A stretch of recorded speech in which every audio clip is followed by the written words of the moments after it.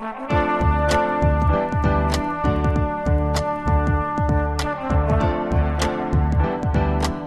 listening to the Co-Main Event Podcast. And now your hosts, Ben Folks and Chad Dundas.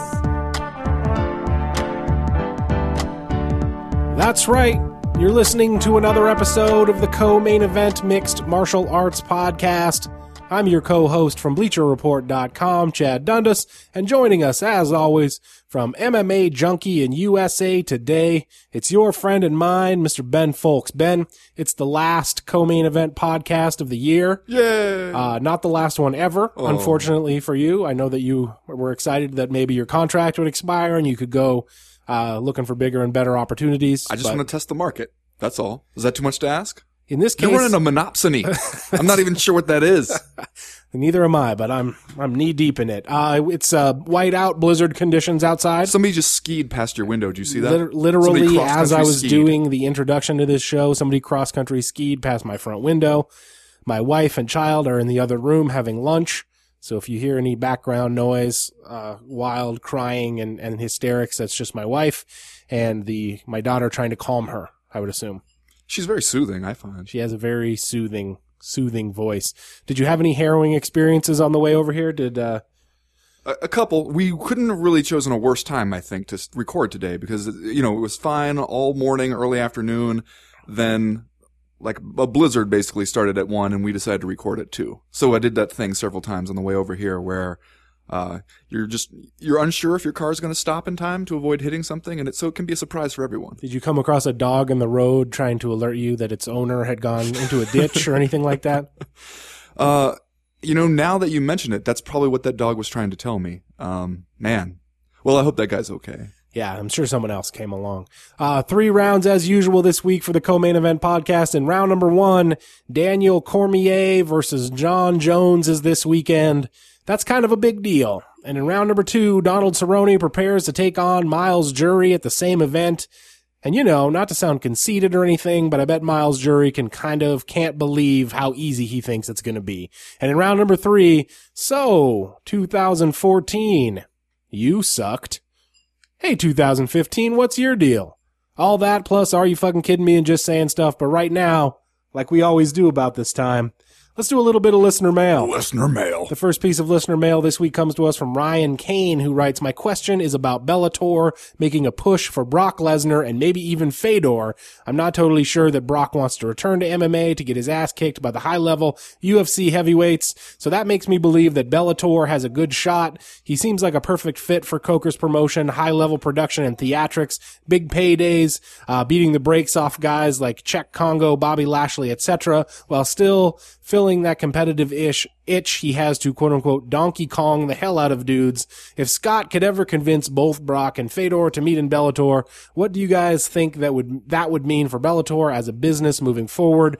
Big long-term ramifications or little long-term ramifications? So we're doing that thing that we do, Ben, once every, 5 or 6 months, where we wildly speculate about Brock Lesnar returning to mixed martial arts. I know that... Is it Brock 30 already? Yeah, it's Brocktober all over again. It snuck up on me. I know that John Morgan had a report, I think, on your website, MMA Junkie, this past couple of days that WWE officials are moving forward as though Lesnar's not going to be around their company for very long because they feel like he wants to come back and make one more run in the UFC. And I don't know, this rumor has kind of like been hanging around as long as Brock Lesnar has been gone.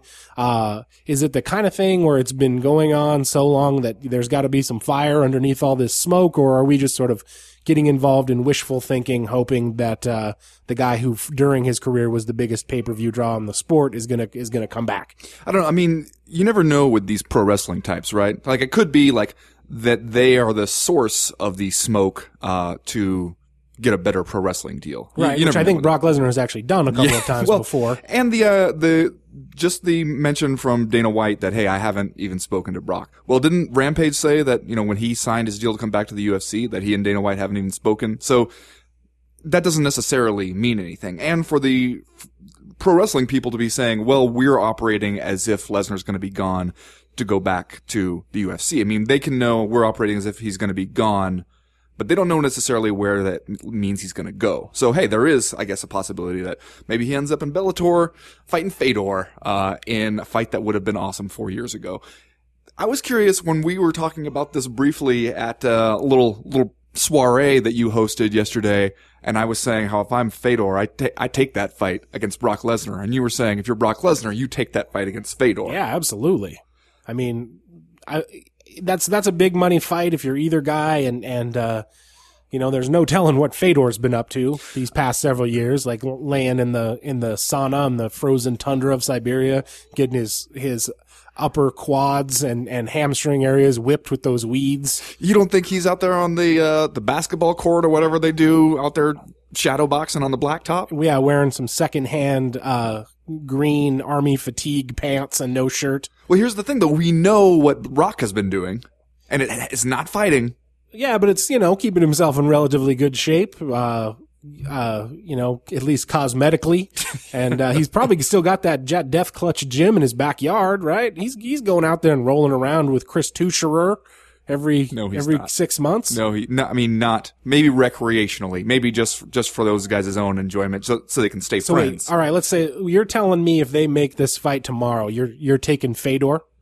Well, it is the kind of weird fight where anything could happen, but yeah, I mean, I could not allow myself to pick Brock Lesnar over Fedor. I would have to punch myself in the face for doing that, even if it turned out to be right. I would think in this day and age, considering both of their advanced ages and the relative positions that they have as retirees, Brock Lesnar might win that walking away. Yeah, well, who knows? He might, or Fedor might come out there, punch him in the face once, and Brock Lesnar will turn around and run. That could also be the case. But okay, I mean, back to the terms of the question, right. Like, should we engage in this flight of fancy wherein Brock Lesnar could show up in Bellator? And then, for what it's worth, I can tell you that I've had people, reporter types who kind of are swearing up and down that Lesnar is going to show up in Bellator, which I think makes a certain amount of sense for him. Because, he's the kind of guy that Viacom might open up the purse strings for. Obviously, you're going to get yourself into some easier competition over there.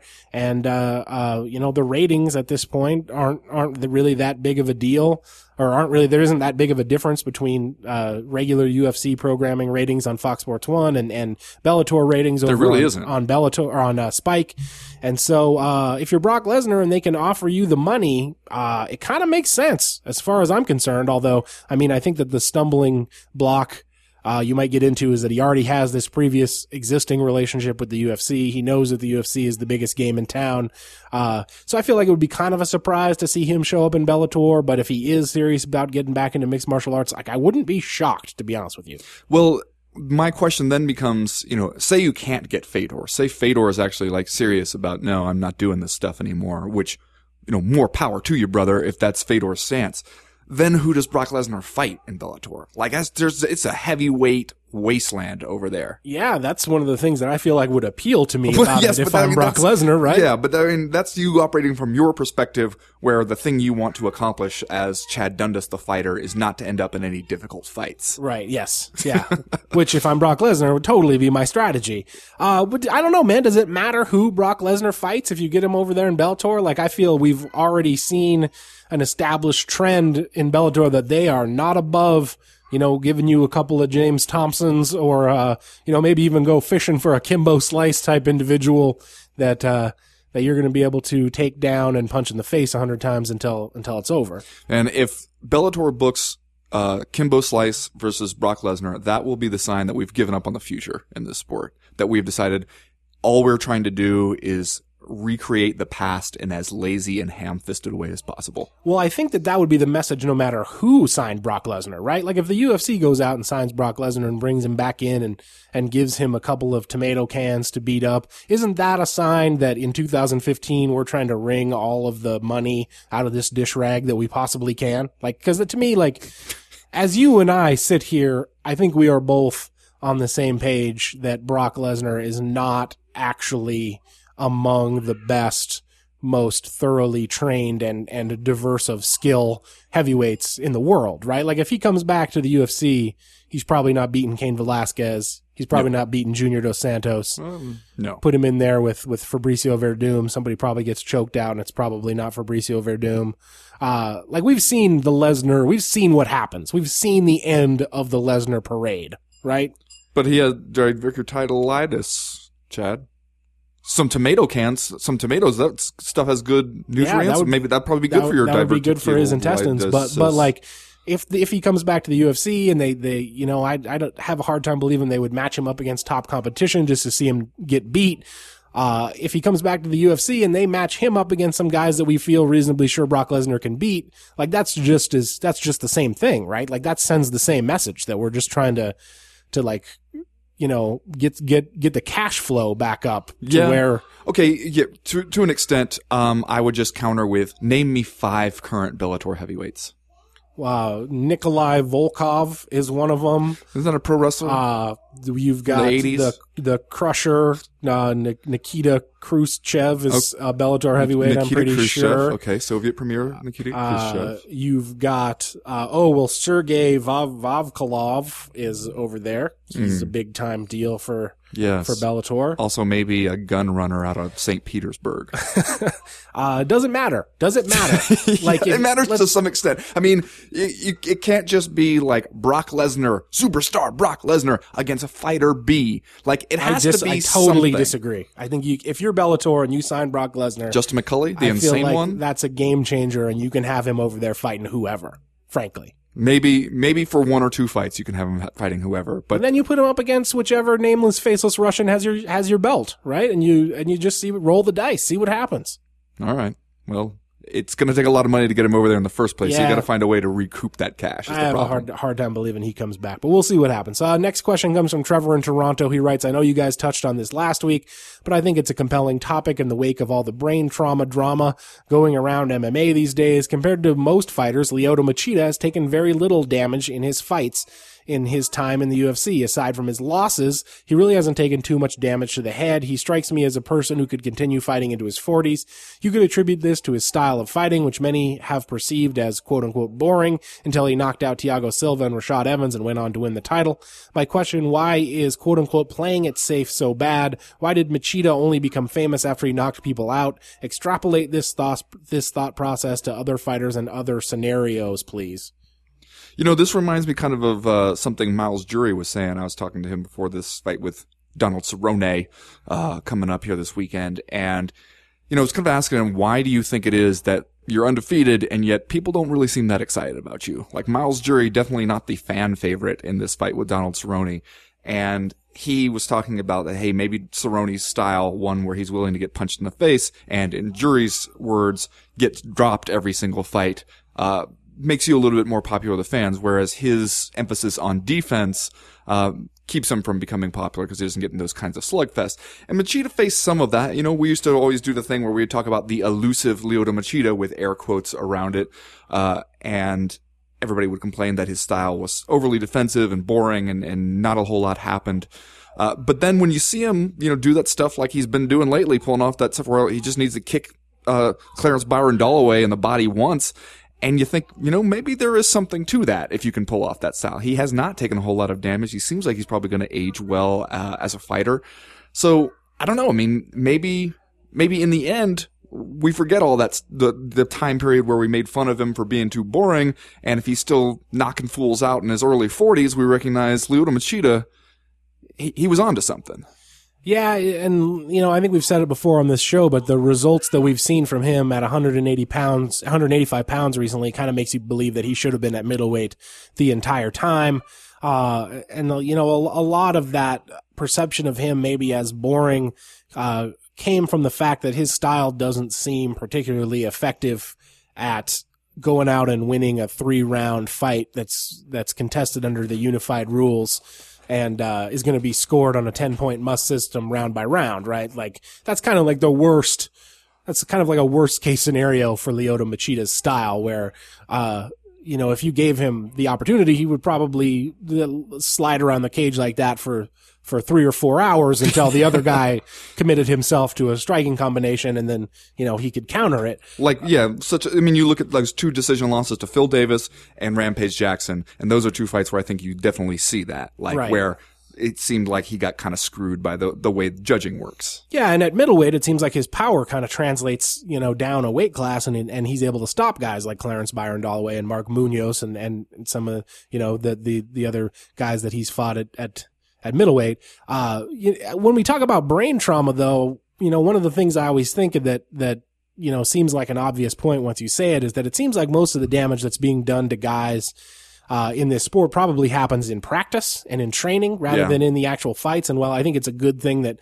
Lyoto Machida hasn't experienced a lot of head trauma in his fights, hasn't really, been knocked out a ton of times, I think one of the other things that probably adds to his longevity in this sport is how he trains. Obviously, we don't know for sure, but it seems like whenever he's on one of those countdown shows where they show his training and his preparations, it seems like he's not necessarily working the old school Pat Miletich, we're going to go out there and beat the crap out of each other every day in practice. Just close the door to the racquetball court and bounce each other off the walls. Yeah, that doesn't seem like Lyoto Machida's doing that. It seems like he has a more,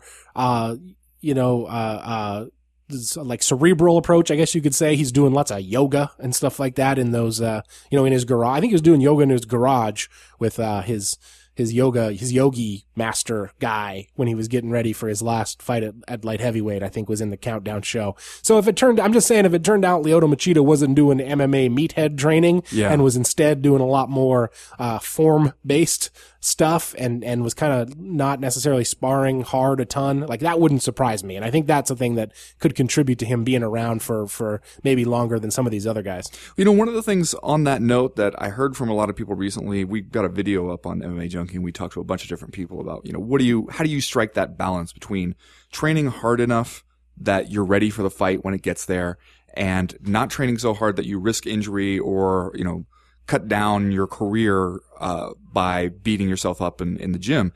How do you find that balance? And one of the things that a lot of people said was that you should be smart enough to know when to change your emphasis over the course of your career. If you've been doing this for 10 years, you don't need to spar as often as you did when you had been doing it for 18 months.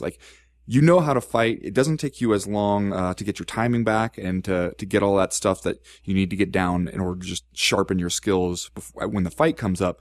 You don't need to be in there, banging on each other's heads twice a week at a certain point in your career. You've already kind of established the mental toughness you need and put enough tools in the toolbox, and then it's just a matter of game plan, getting everything together, getting in good shape, and making sure your timing's there. And you can do that other ways than just sparring. So I think that that's something that people are starting to come around to, because I think a lot of people, they came up in this sport a certain way, with a certain kind of training, and maybe they needed that for the first couple of years of their career when they were inexperienced and, they needed to get through some of that stuff in the gym so that they didn't go through it out in the cage on fight night. But you don't need to keep doing that your entire career. Your approach should change as you get older and more experienced. Maybe that's just part of the growing pains. It's still kind of a young sport in that regard. Yeah, and then the question is as to why playing it safe is regarded as a bad thing. I feel like is a conversation for a different day since we've already gone on at length. But I think we probably all know the answer. Yeah, I think we do. For the most part. The next question comes from Taylor Loyal. He writes, let's talk about Hector Lombard. Let's do that. Back in 2012, he was being touted as the guy outside the UFC who could come in and make a run at the title. He hadn't been beaten in 25 straight fights and was walking through fools in Bellator. Once he made it to the UFC, he saw his rise to the top slowed down by a pair of questionable split decisions, and he wisely dropped to 170 pounds. With Lombard back in action at UFC 182 after consecutive wins, just how close is he to entering the welterweight title contention logjam? So just a well-written question by Taylor Loyal. We should get him on board to do some copy, create some content. Is that what they say? Creative content. Does he work free? We would have to get into a negotiating process, I think. Maybe some mugs? Yeah, send him some mugs. Okay. A couple of posters. Yeah. Autographed by yours truly and also you. Sure, you just sign my name to those. I usually do. Okay. That and on the checks. All the checks. This is interesting. I was thinking about this one because I think it's kind of a fun fight, Hector Lombard and Josh Burkman. The People's Warrior versus Showweather. I think it's also a bad deal for Hector Lombard because if you beat Josh Burkman, Hector Lombard is kind of at that point where, he is looking good at welterweight. You feel like he needs one big fight, one big win over somebody to go out there, spike somebody on their head and knock them out. and then he's right there in that title conversation. It's hard for me to see any way, no matter how impressive he looks against Josh Berkman, that that's going to be the one. You know, I just don't feel like that brings enough hype to it, even though, like, Berkman's a tough opponent right now, you know? I mean, it would not mean nothing to go out there and beat Josh Berkman, but I don't see that being the fight that catapults you into a UFC title fight. Yeah, that's definitely the case because, you know, Josh Berkman is one of those guys, like we talked about CB Dollaway last week, who I think is regarded as a guy who's a known commodity. He's been around for so long that we've seen him in so many fights that we think that we know the best of what he's capable of, and we don't regard him as like a title contender. So I think you're right for Hector Lombard to come out and beat Josh Berkman isn't necessarily going to be the catapult that vaults him into like title contention, except that Hector Lombard has looked like an absolute murderer since coming down to 170 pounds. So I think if there's a chance that he goes out and does something highlight reel worthy against Josh Berkman, that could be the kind of thing, that springboards him or can be like a launching pad for him to kind of get the dialogue going about him again. Because, you know, there's been like a surprisingly little amount of talk about Hector Lombard, I think, especially in recent months. And obviously part of the narrative, or that at least what we're being told, is that nobody wants to fight him. Right. And that's, you know, probably speaks to how dangerous people think that he is at this weight, if that indeed is true. I would also say for Josh Berkman, well, it's a hell of an opportunity, because if you come in and beat Hector Lombard, you're back on the map in the UFC. It's also one of those fights where, man, if you're Josh Berkman, you haven't been in the UFC for a few years, you've been hanging around fighting in World Series of Fighting and/or something called Showdown Fights, where you beat Jamie Yeager back in 2012. I remember him. You know, you got wins over Tyler Stinson and John Fitch and Aaron Simpson and Gerald Harris. You lost to Steve Carl in World Series of Fighting. You've been working your ass off essentially to get back to the UFC. You get back into the UFC and they're like, hey, Josh Berkman, why don't you come back in here and fight Hector Lombard? Like, that seems like a tough duty also for a guy who's just coming back into the UFC after a couple years away. It is, but I mean, what did you expect? Like, that they're a couple of tune-up fights. Yeah, man. They're not looking at you for, you know, they're not going to give you the Brock Lesnar treatment to let you have a couple easy ones under your belt before they test you. They're going to throw you right back in there right away. And I think it's actually about as good a deal as you can hope for Josh Berkman, because, you know, he's 34. He's been around for a while. He's been through this before. He doesn't have time to just start slowly and try to build up. He needs to go get whatever he can get. And, you know, if you go out there on the undercard and you beat some welterweight nobody's ever heard of, or, you know, some guy coming off a Ultimate Fighter season, big deal, man, whatever. You go out there and you beat Hector Lombard, you're back in the hunt, baby. That's as good an opportunity as you're going to get right now at Josh Berkman. That's instant credibility, instant relevance if you can go out there and win that fight. I mean, obviously it's a tough fight, but that's why the payoff is so big. I mean, it's a raw deal for Lombard, if anything, because he has way more to lose in the game. Berkman here, I mean, even if you go in there and you get beat by Hector Lombard, shit, man, Hector Lombard, he's good. It doesn't mean you get fired the next day. Like, you might as well roll the dice here if you're Josh Berkman and see what you can do. Wow, that's quite a sales pitch. Thank you. I feel like they should have had you call Josh Berkman when they were bringing him back to the UFC and lay that out for him. Listen, Josh, I'm going to spell it out for you, brother. Last question this week comes from Winston the Wonder Chimp, who I assume must have broke out of his cage and commandeered a computer on the internet. Well, in order to send us his email. I would say that would be beyond the capabilities of a regular chimp, but a Wonder Chimp. A Wonder Chimp, you never know. Okay. He's not great at sending emails. Okay. But he's great at sending emails for a chimp. So that makes him a Wonder Chimp. He's always saying, like, attached, you'll find the document, and then he forgets to include the attachment. Exactly. He's always hitting reply all when he's not supposed to. Damn it, Winston. He writes guys, which I think is kind of familial for a Wonder Chimp. Like, I would expect him to call us Misters, Folks, and Dundas, but he writes, guys, now Brandon Vera, Pablo Garza, Dennis Hallman, and Javier Vasquez have all signed on for additional lawsuits against the UFC. Cuz, with all Z's, this shiz, what's really going on? It sounds like Winston the Wonder Chimp listens to the damn show. Yeah, I mean, his spelling leaves a little bit to be desired, but he's a chimp, so we're going to let that slide. They probably pipe the audio in as torture just to keep him awake, to not let him sleep. Wait, so he's like a terrorist too? Why are we torturing him? Who knows what a Wonder Chimp is capable of, All right, Ben? fair enough. Let's not underestimate his propensity for evil. Well, and he is obviously very concerned about antitrust law, and as well a Wonder Chimp should be. But, it does seem like we're getting a little bit of a snowball effect here going on. More fighters jumping onto this lawsuit. You still don't have any huge names. I mean, I guess Brandon Vera, that's somebody. That's one you want to pay attention to. Though it is getting to the point where like we're reaching enough of a critical mass on it that we can stop saying like, oh, it's just a couple of disgruntled guys, right? Like, or haven't we gotten to that point now? Numerous disgruntled guys. It's a bunch of disgruntled guys. It's enough to form a street gang of disgruntled guys. And so I hate when people do that thing where they point to, oh, well, hey, these guys are out of the UFC and they're sad. They're butthurt about it. And so that's why they're going to file this lawsuit. Because everyone in the UFC is too scared to be part of the law. Yeah, that's right.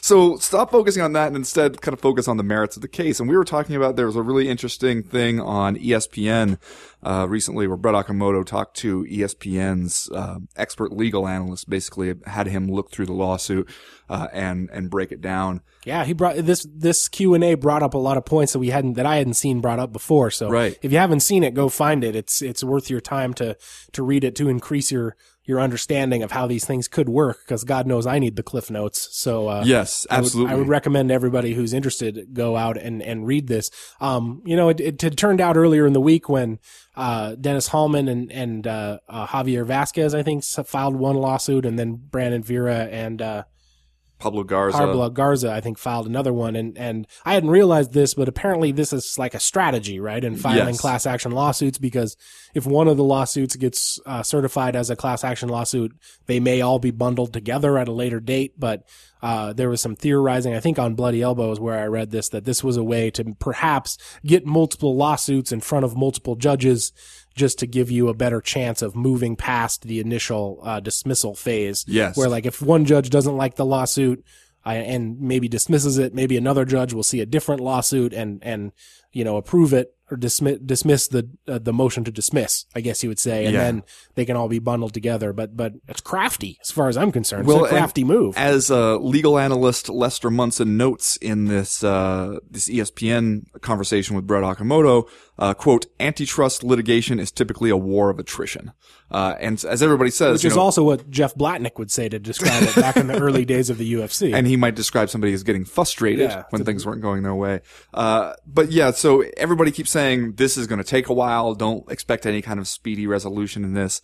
One of the things that he says in this conversation that I was surprised to hear was that one of the things that could be a problem for the UFC is its use of counter-programming its competitors, which maybe we're just all so used to the MMA bubble, but that's something that we just think of now as just standard. Like that's just what you're going to do to another MMA promotion is, completely invent new events just to counter program their shit. Maybe even go down the road from them if you can. I would think, inside the bubble, that seems like one of the least egregious things that goes on, right? Where you just assume that you're going to do that. If it's at all possible. Like that's the sign that you're becoming a serious competitor is the UFC bothers to counter program you. But he says here, the counter-programming is particularly egregious. It demonstrates the power of the monopoly and it causes damage to smaller businesses of the kind antitrust laws were designed to protect. If I were one of the attorneys on the UFC side, I would be worried about the counter-programming. Yeah, that's interesting. That's not something that I would have expected.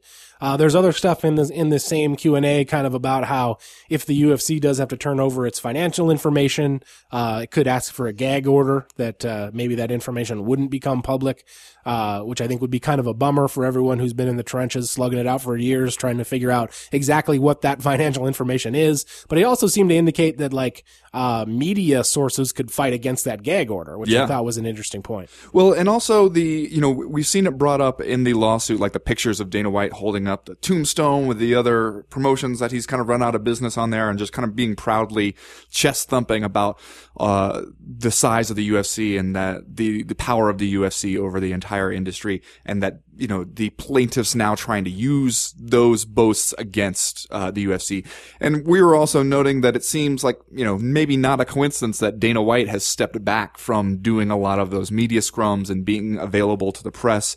When this lawsuit is announced, he's off in Fiji surfing or something. He's not doing those scrums after press conferences anymore. He's oftentimes not even going to the press conference. So it kind of seems like maybe citing or seeing the possibility that this could be a weakness. They've kind of put Dana White in the background a little more. But, it seemed like one of those things at first when I saw it, like, you're not going to decide a lawsuit based on a promoter bragging, because that's what promoters do, right? But then this statement, the plaintiffs will certainly try to use White's statements against him. His assertion that, quote, "we're the NFL, there is no other guy," can be powerful evidence in support of the plaintiffs' claims the UFC is a cartel. UFC lawyers will argue the statements were made as a marketing ploy and part of a macho sales campaign. In the O'Banion versus NCAA trial, admissions like this were instrumental in the players' victory. An NCAA official, Wally Renfro, admitted that, quote, "the notion that athletes are students is the great hypocrisy of intercollegiate sports." So that kind of stuff, it seems, can actually have a bearing on the case itself, which I think would be really interesting, because if you start mining Dana White's past claims for some grandiose statements about how big and powerful the UFC is, you're going to find a lot there. Yeah. I also find it interesting in all of these like legal analysis pieces that we've seen come out from SI and ESPN.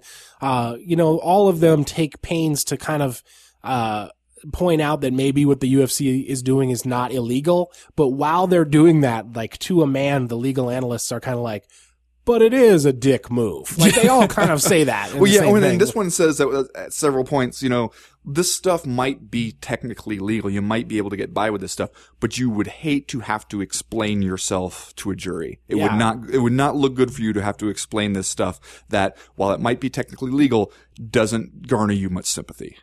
Well, that's going to do it for listener mail this week. If you have a question or comment or concern that you want the Co-Main Event podcast to weigh in on in 2015, you know how to get a hold of us. Go to the website, comainevent.com, and click the link in the top right-hand corner of the screen that says email the podcast. That'll get you in touch with us. As for right now, though, we are going to go ahead and get started with round number 1.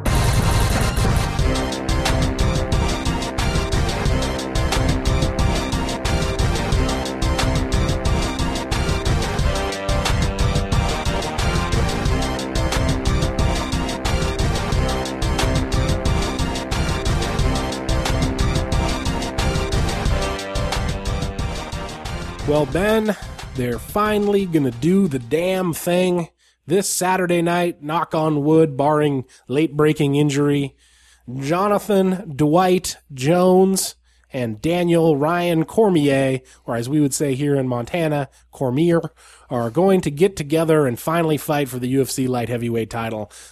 This is the one we've all been waiting for. This is the fight that I feel like might remind us that it's all worthwhile. Yeah, this is the one where when they do the thing beforehand, where they stand there and scream at each other about how huge this fight is and how excited people are for it and how great it's going to be, it's actually true.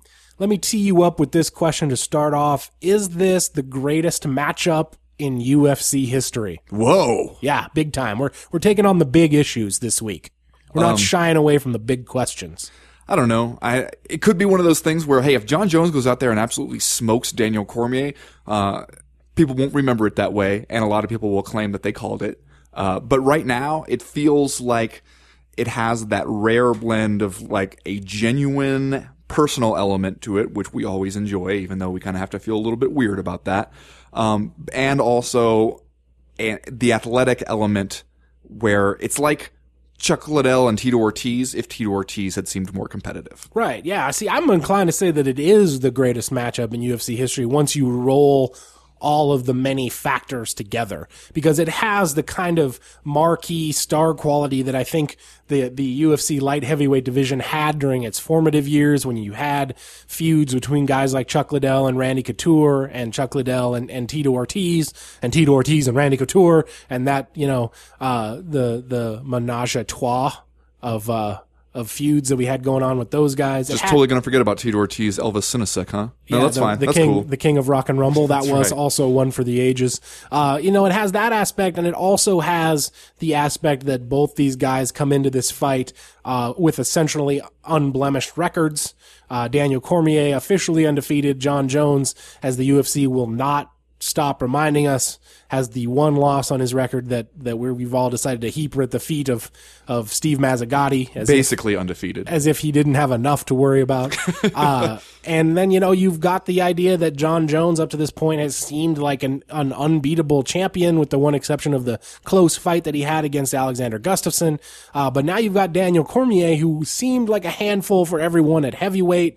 And if he was not best friends with the guy who was UFC heavyweight champion, seemed like he would be on the short list of guys who could become UFC heavyweight champion, coming down to 205 pounds to try his luck there. So it's to be honest with you, as far as I'm concerned, even though this fight probably isn't going to set any pay-per-view records, I assume it'll be a reasonably good seller for the UFC, but we don't expect it to get up there among the best sellers of all time. But I feel like for the hardcore MMA fan, it doesn't get much better than this matchup. No, I mean, again, we don't know exactly how it's going to go. We are committing the Dana White sin of talking about the fights before they happen. But we're allowed to do that as long as it's positive. Oh, that's man. right. I If forgot it's that. negative, then we're being assholes. But Yeah.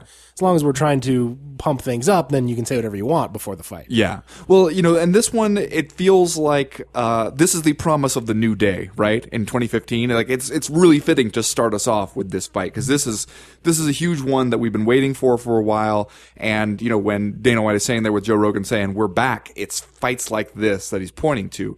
And I mean, this is the one. I mean, I think that what's happened now is so many fans have kind of drifted away from the sport that you need a louder and louder call to bring them back. And this is the one that I think is going to bring a lot of people back. All right, let's come back over. Let's see what you got. Let's remember when we used to be huge MMA fans who would never miss a UFC pay-per-view. This is the kind of lineup that you can't really ignore. So I do think this has the potential to be really huge. I still feel like when you're sitting there looking at these two and trying to pick a winner, it's tough, man. There's no way, anybody who's I tell you, I guarantee you this is what happens is bullshitting, because you don't know. You have no idea what's going to happen in this one. Yeah. And I feel exactly the same way. I have no idea what's going to happen.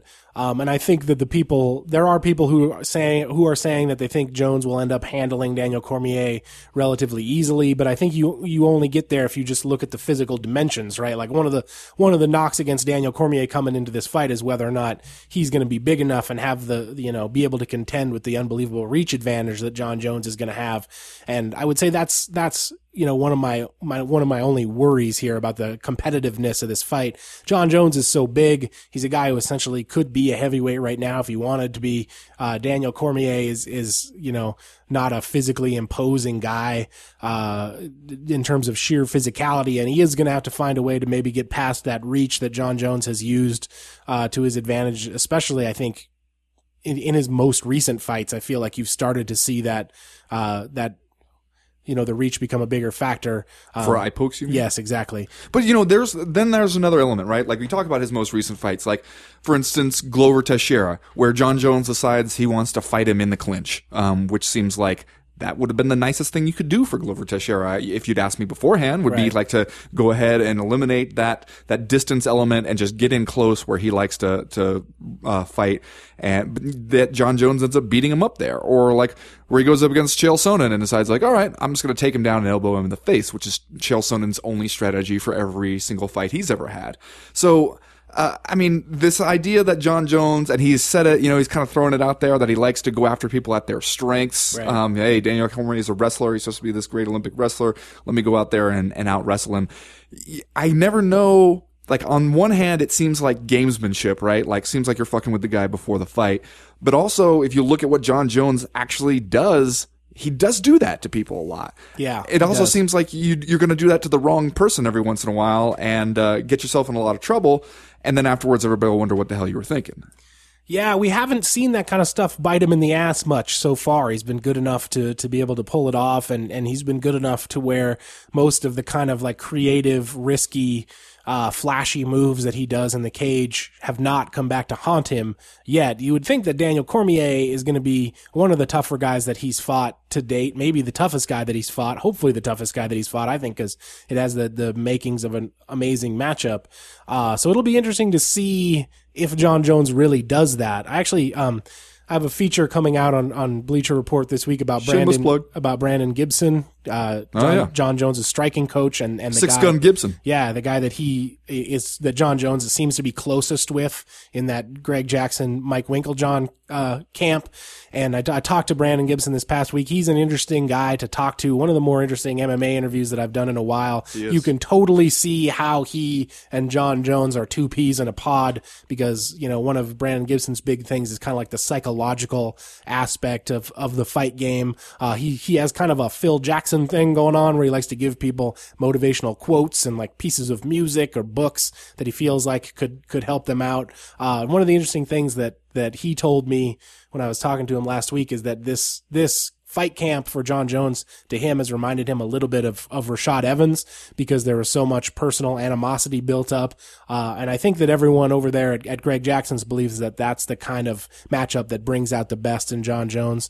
And when I asked Brandon Gibson what he thought Jon Jones' best performance was since they've been, working together, he said Rashad Evans because they had done so much preparation, and he feels like that he said there were undercurrents of the same kind of feeling in the Jones camp for leading up to Cormier, as there were leading up to Evans. So I think that they fully expect their guy, is going to be ready to go. I was thinking, who the big winner is if Jon Jones goes out there and absolutely handles Daniel Cormier? Alexander Gustafsson. Because then people are going to look back and be like, man, this guy is awesome. He beat up the top contender in the division, the guy that we were all really excited about seeing him fight, this Olympic wrestler, and Jon Jones just went out there and smashed him. Hey, wait a minute. Didn't Alexander Gustafsson give him the fight of his damn life? Let's see that one. Let's run that one back again, assuming Gustafsson can get by Rumble Johnson. That it has the real potential to make us look back on fights like that one with a completely different eye. Yeah, it does. And I mean, we've talked about this before. If you talk to the people at Jackson, like nobody kind of wants to put their name on it, but they'll all sort of indicate that Jones was maybe taking it a little bit too easy during his fight camp leading up to Gustafsson. Yeah. A phrase I heard tossed around was he didn't train shit for that fight. Yeah. So I think that's one that they want back too. I wouldn't, that's another fight that they I think want to put Jon Jones through again. But man, the elephant in the room in that situation is Anthony Johnson because he's looked incredible since he's been back in the UFC. And, I don't think anybody's going to argue with an Anthony Johnson, Alexander Gustafsson fight. Whoever wins that is certainly your number one contender for whoever wins this weekend. Yeah. Assuming that, whoever wins that can stay out of jail. Yeah. Or nobody's injured. Let's do, Are You Fucking Kidding Me? And then we'll move on to round number 2. Ben, this week, my Are You Fucking Kidding Me is Jon Jones, Daniel Cormier related. So I'll just go ahead and kick it off. Obviously, as we spent the last 10 minutes talking about, this is one of the biggest fights in UFC history. And so I thought it was hashtag Are You Fucking Kidding Me worthy that the UFC responded by breaking out taglines like Bad Blood and Bitter Rivals, both for this fight, both of which are taglines that the UFC has used before. The Fox Sports documentary this past week about the Jon Jones-Daniel Cormier feud was called Bad Blood. Mm-hmm. If you look it up on the internet, you will find that the UFC previously produced a documentary about the feud between Chuck Liddell and Tito Ortiz called Bad Blood. Huh. How about that? If you look back in your history books, you'll also find out that UFC 61 was taglined Bitter Rivals.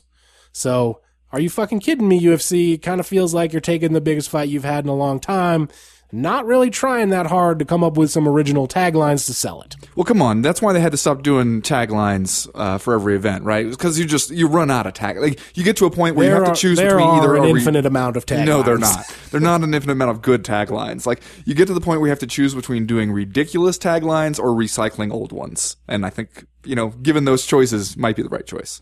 My Are You Fucking Kidding Me this week goes out to the report that hackers have hacked UFC Fight Pass among other internet entities like Xbox Live and stuff like that. And basically, all you people who you signed up for Fight Pass to get the free trial or whatever, and you had to give your credit card information anyway, or you signed up for a Fight Pass subscription and then canceled it, or you still have a Fight Pass subscription, doesn't matter, because once you give them your information at all, the UFC banks all that stuff, and so your stuff is out there now. Thanks. Thanks a lot. Also, didn't somebody bring up before, was it somebody I think on Bloody Elbow brought up before, that the security measures for Fight Pass, the way they were, not encoding passwords was already a security problem, and that the UFC has already been hacked before, and now stuff like this, which seems like kind of, should have been at least somewhat preventable, or you could have done steps to make it a little harder for, hackers to get my personal credit card information, Chad. Man, I already had to get a new credit card after I shopped at Home Depot, and Wells Fargo was just like, you know what, screw this business, you were probably hacked. Here's a new one. Am I just going to have to go through this all over again because I just had to watch Lyoto Machida fight in Germany at like 9 in the morning or something? Yes, over and over again for the rest of our lives. Are you fucking kidding me? It is disquieting that there is no way to delete your profile on Fight Pass once you've signed up, that they just sort of warehouse your credit card information. So that puts all of us at risk. Yes, it does. Are you fucking kidding me? Fucking kidding me? Anyway, that's going to do it for round number 1. We'll be right back with round number 2.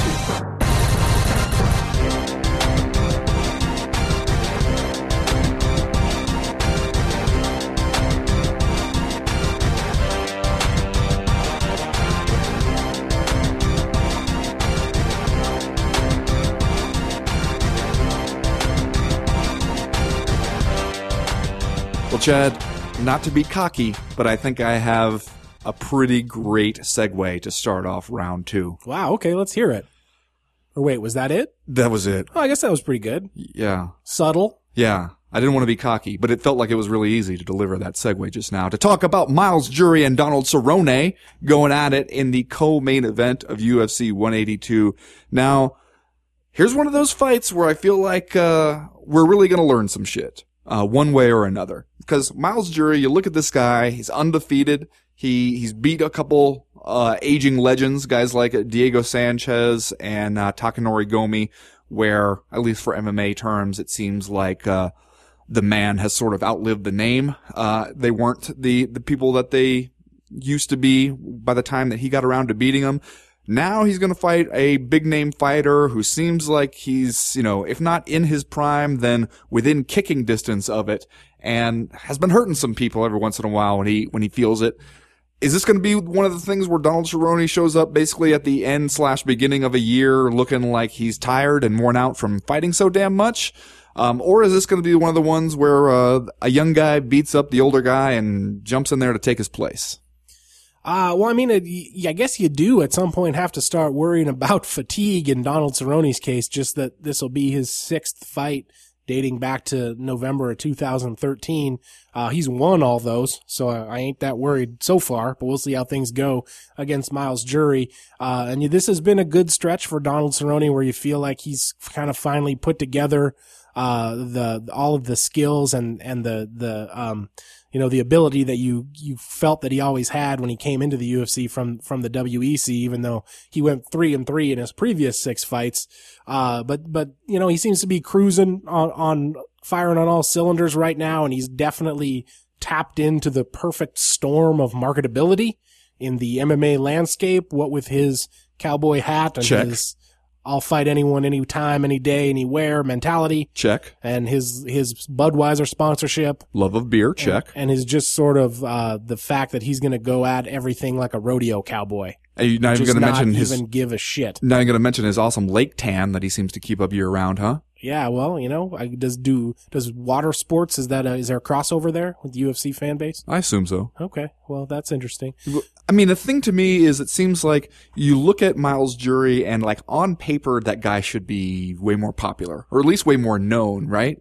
And he's definitely not. Like, for one thing, I think that he seems to come off, I don't know, a little bro-ish, maybe? A little too much like, the dude hanging around like some frat house who, everybody has to admit is a really good fighter, but they don't really have to like him very much. Like talking about how he didn't want to be cocky, about how these guys are so easy to beat, or beating up Gomi in Japan and then yelling out how he's going to go get some sushi and sake, and really expecting the crowd to rally behind that when they all just kind of stared numbly at him instead. So some of that I think is personality based. Some of it is probably it's a pretty crowded division, and it's tough to stand out. Plus, when you're fighting on events like a Fight Pass event in Japan against Takanori Gomi, not all the fight fans are going to see that one. So you have a hard time just kind of getting seen. But this one, here you are, you got the biggest event in months, and you're the co-main event of it against a fan favorite. You go out there and you beat Donald Cerrone, people have to take notice. Like, is that title fight worthy kind of stuff there? Yeah, and I guess my guess would be that the perception of Miles Jury is the same perception that we poke gentle fun at on this podcast, right? That he is a little bit bro-ish, and he has had some high-profile instances where he seemed cocky, for lack of a better word, when he said he didn't want to be cocky. Yeah, it's like saying I'm not a racist, but you're about to say something racist. He's also, he came out of the Ultimate Fighter on like season 12 or season 13, something like that, when it was at the height of its like factory assembly line. Forgettability. We are churning out UFC fighters at an unbelievable rate of speed. So I think it was easy to kind of shortchange him as just another one of those guys for a long time. He's only been in the UFC for like 2 years. As it is, and I think, if I'm not mistaken, that the Diego Sanchez and the Takanori Gomi fights were his first 2 real UFC fights that were on main cards. Like, I think he was kind of a prelim fighter before then. So even though he is 15-0 and he's kind of coming into his own, he's definitely a guy who still, could use a higher profile. And I think you're right to say that Donald Cerrone is the kind of guy where if he goes out there and beats him, then everyone's going to have to take notice. And I think it deserves to be said that Miles Jury could totally beat Donald Cerrone if everything goes right for him on fight night. Like, Donald Cerrone, kind of a notoriously slow starter. We've seen him struggle with guys that come out and get in his face sometimes in the past. And so it'll be interesting to see how Miles Jury handles that. I'll just say that according to the official odds, Miles Jury going off as almost a 2-1 underdog, which is kind of surprising as far as I'm concerned. I think it's a little bit closer than that. First of all, in fairness, you say that he wasn't on main cards before the last 2 fights. He was the featured prelim against Mike Ricci at UFC 165. So. Yeah, that's not a thing. Also, you talk about how sometimes Donald Cerrone doesn't do great against guys who come right out and get in his face. I don't see Miles Jury being that kind of a guy here. Like, he seems to really pride himself on his defense and on not getting hit. And that's why I think it's a really interesting style matchup. It's because Donald Cerrone wants to get in there and just buzzsaw you, just start chopping away at you, until you go down and you just kind of can't keep that pressure up, which is basically what happened, when he fought Eddie Alvarez, it seemed, and also helped that he seemed a lot bigger than Eddie Alvarez. But Miles Jury is the guy where, the problem other guys have had is that while they're out there just trying to find him, he's hitting away at them and not necessarily totally overwhelming them, but like, he can hit you and he can hurt you, and he's not going to be just standing there waiting to trade blows with you, which, that seems like the kind of fight Donald Cerrone would like. I guess it's a question of whether the opposite is something that will frustrate him enough. I mean, to hear Cerrone tell it, he thinks like, yeah, this guy has a couple wins over some dudes who, were past their expiration date, and he's going to get in there with me and he's going to realize that there's a whole different level that he hasn't glimpsed yet. I could see that happening. I could also see it being one of those things where Donald Cerrone shows up and, since he fights so goddamn much, just doesn't quite have it that night. Either one seems completely plausible to me. Yeah, we've talked about that in the past, that's sort of like both the blessing and the curse of Donald Cerrone's personal style, is that it makes him super popular, he makes lots of money, it keeps him, he works all the time, and so he's always sharp, but at the same time, man, I don't know that anybody in the world could fight as often as he does in the UFC lightweight division and not take a loss every once in a while. That's just kind of the nature of the beast. It's the Shark Tank of the mixed martial arts world. So you kind of feel like if he keeps up that pace, eventually somebody's going to beat him. And it could well be Miles Jury this weekend. I did want to talk a little bit about the situation at large in the lightweight division because it's kind of interesting stuff going on down there now. We finally got pretty Tony Pettis back and healthy, at least for the time being, and he just is coming off an impressive title defense against Gilbert Melendez. We think Rafael Dos Anjos might well be next, but some of that seems to be kind of riding on the health of Khabib Nurmagomedov, who still is rehabbing from knee surgery, so we don't really know what's going on there. Assuming that Rafael Dos Anjos is next. This is kind of an interesting fight to have because, you've got Donald Cerrone and Miles Jury both in the top 10. And then the other guys in the top 10, aside from Melendez, Nurmagomedov, and Dos Anjos are guys like Benson Henderson, who you don't think is going to get a title shot anytime soon. Edson Barbosa, who's probably not, knocking on the door. And Gilbert Melendez, who just had one. Just had one. And then Josh Thompson, who's a guy who's kind of still trying to put it back together. So is this a number one contender fight for either guy, or is it only a number one contender fight if Donald Cerrone wins? That's a good question. And I think a lot of it will depend on, what would it mean right now to be named? So if we acknowledge that Rafael Dos Anjos is probably next, what would it mean for the UFC for somebody like Miles Jury? Talking to Miles Jury, he says if he wins, he plans to get on the mic with Joe Rogan. And when Joe Rogan says, what's next for you to say? Title shot. Give me my title shot. I've earned it. Now, you say he goes out there and he knocks out Donald Cerrone. Looks awesome doing it.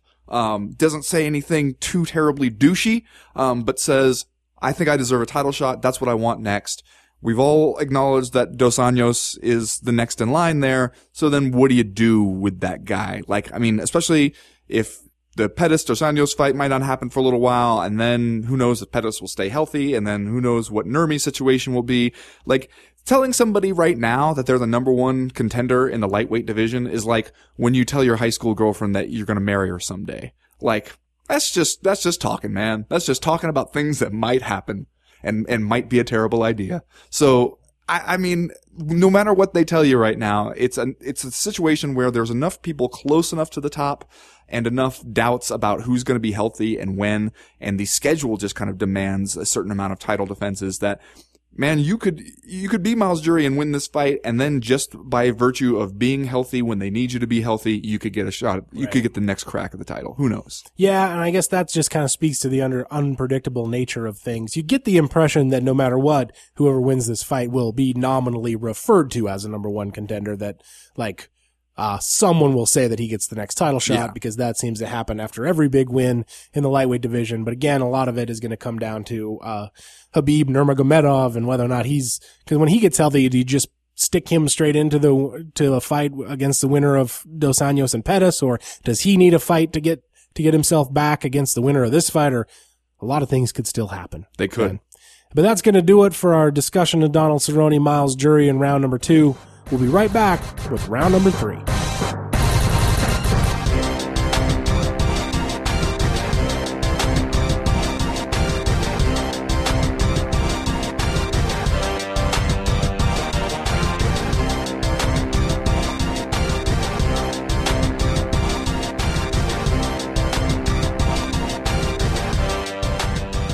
Well, Ben, not to once again get too hyperbolic on this show, but last week I think I mentioned sort of facetiously and in passing the idea that maybe 2014 was the worst year ever in mixed martial arts. During this round, I guess we're going to talk a little bit about the things that transpired in 2014 and maybe our hopes, dreams, and fears for 2015. But was this the worst year in MMA history? Because for me, it's hard to think of another year where there was such a range of bad news that all happened kind of at once. I don't know. I guess maybe the worst year in modern MMA history, if we kind of separate out the MMA eras, because there were some rough goes there at the beginning, years where you couldn't get on pay-per-view and it looked like this thing might just be extinct any day. And so, that's the way back in the primordial ooze phase. Now that I feel like then we went through a couple different periods, and the fastest growing sport in the world phase, I feel like that has just ended. And now we're kind of looking at okay, so where are we? Now that enough people worldwide have been exposed to this thing and had a chance to realize what it is and figure out if they're going to be fans of it or not, where do we sit? And I think this was one of those years where we saw kind of the limits of the UFC's global ambition. We saw what can come of that. And it wasn't all good stuff. I mean, and I think that you can make a couple different arguments in that. And in some senses, like, yeah, if you want to grow, like, as a company, I can see why you feel like you need new markets, new fans. You can't just keep selling like a slightly better product to the same people over and over again and expect to make huge gains as a company.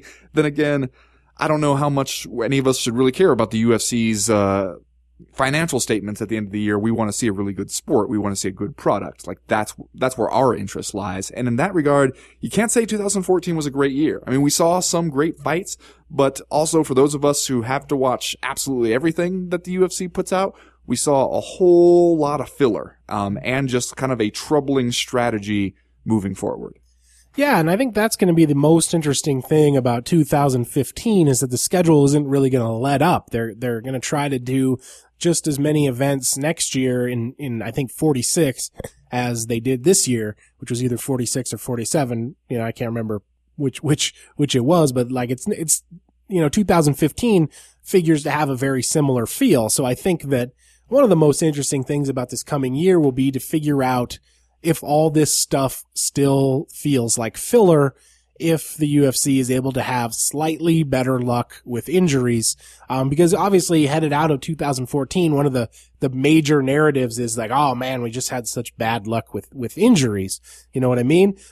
But the truth is, like, we just had a terrible 2012 also with injuries. Right. So, you know, it remains to be seen if, like, just having all of your champions injured and kind of suffering through all of these injuries again and again is just going to be the norm of, you know, mixed martial arts promotion. So, you know, if you manage to keep your guys healthy, is a lot of this going to feel like drudgery anyway? And if you can't keep them healthy, that's sort of an answer in and of itself. Well, and also the idea that, like, hey, it was just bad luck with injuries, man. Like, what can we do? It wasn't a bad business plan. It wasn't a bad approach or bad matchmaking or bad structuring of the cards. It was just that we couldn't catch a break when it came to injuries.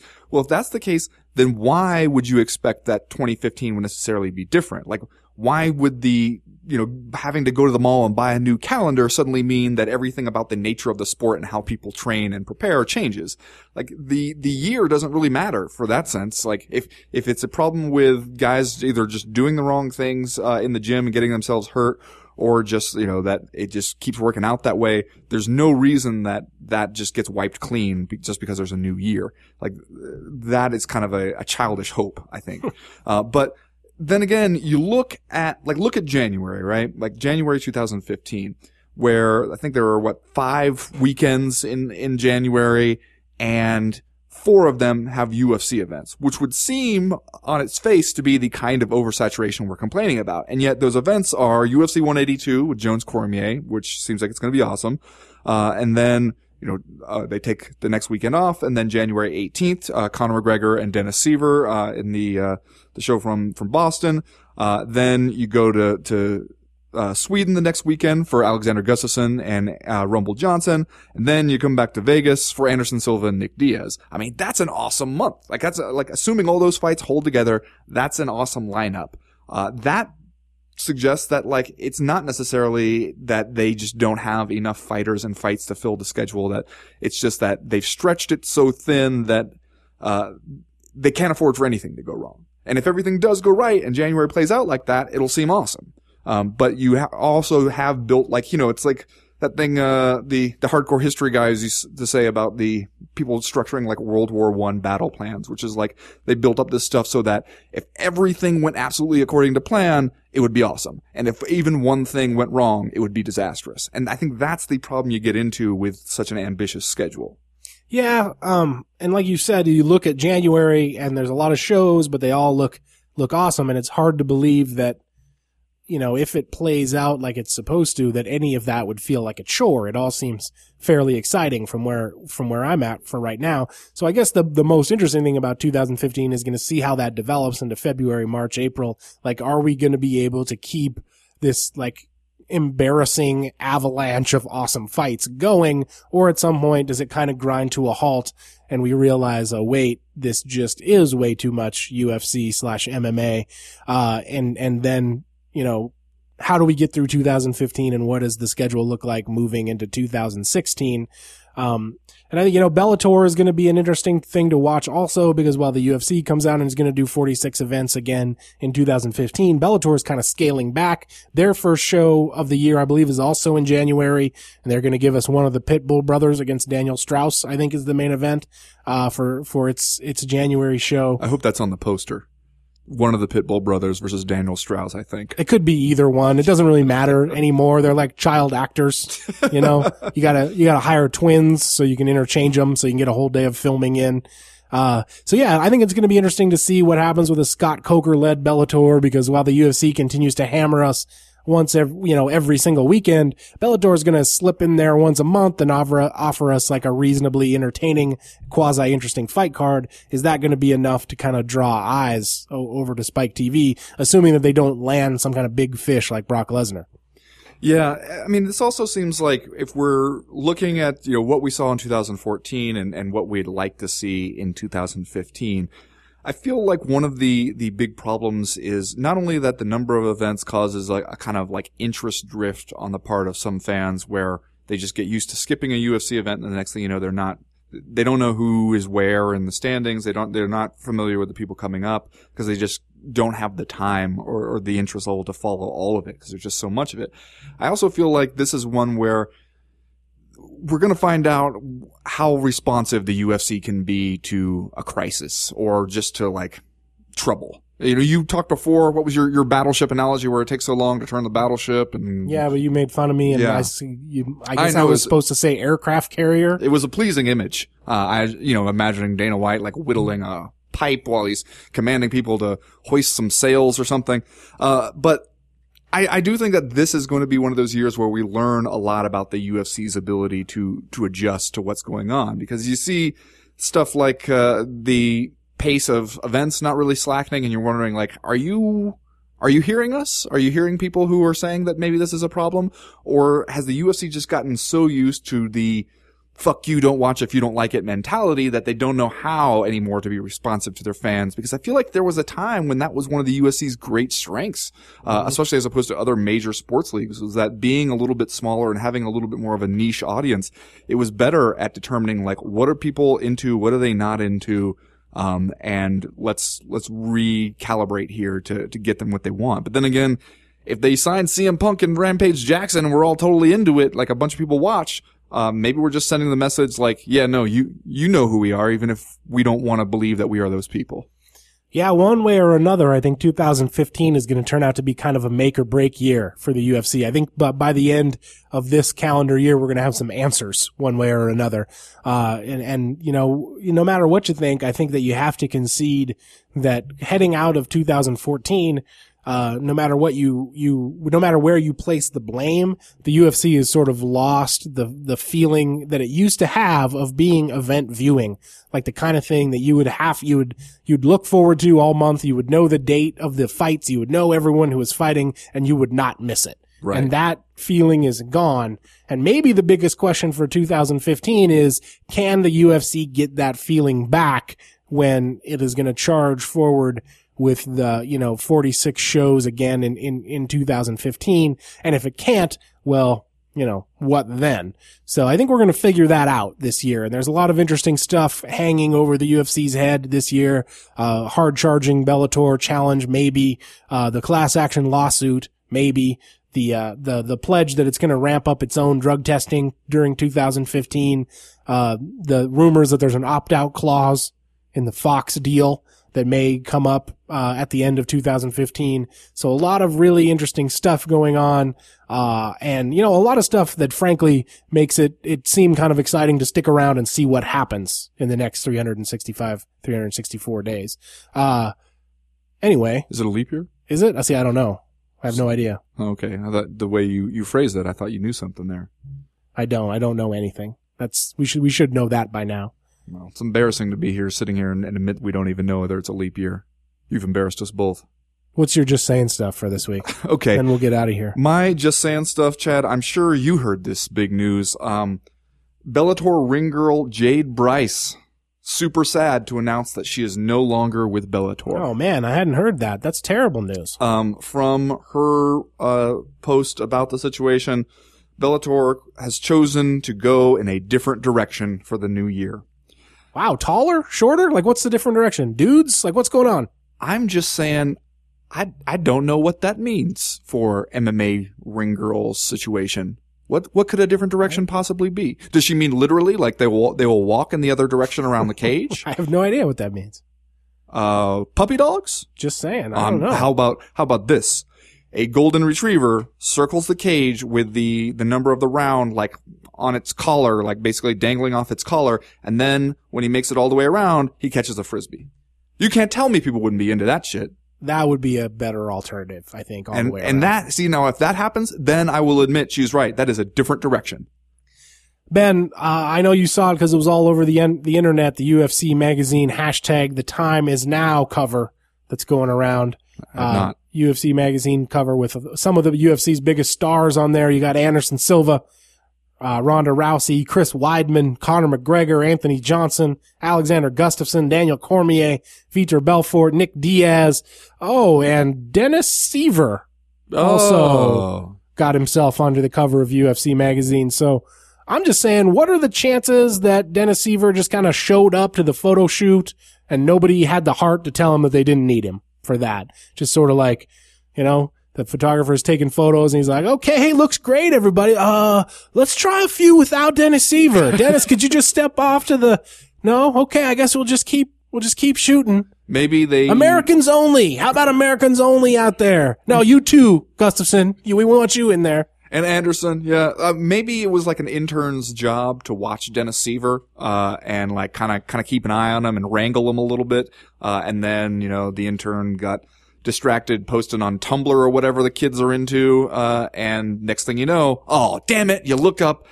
How did Dennis Seaver get in this picture? He was your responsibility, intern. He's going to get up to mischief if you don't keep an eye on him. You know what, though? That's something they can never take away from Dennis Seaver. Dennis Seaver, UFC magazine cover boy. He'll have that forever. I'm just saying. Well, that's going to do it for this week's Co-Main Event podcast. We'll be back next week to tell you about all the stuff that happens at UFC 182. That'll be a pretty big show. I'm excited for that. As for right now, though, we are done. We are through. We are out. So basically what we're saying is that Dennis Seaver is like a toddler. The second you turn your back on him, he's into the China. See, I prefer to think of it as Dennis Seaver like mischievous holiday elf. Like German holiday elf. Like he comes from a different holiday tradition than Americans. It's a more severe and less forgiving tradition. And so he's just out there causing mayhem everywhere he goes. Yeah. Sneaking into photo shoots.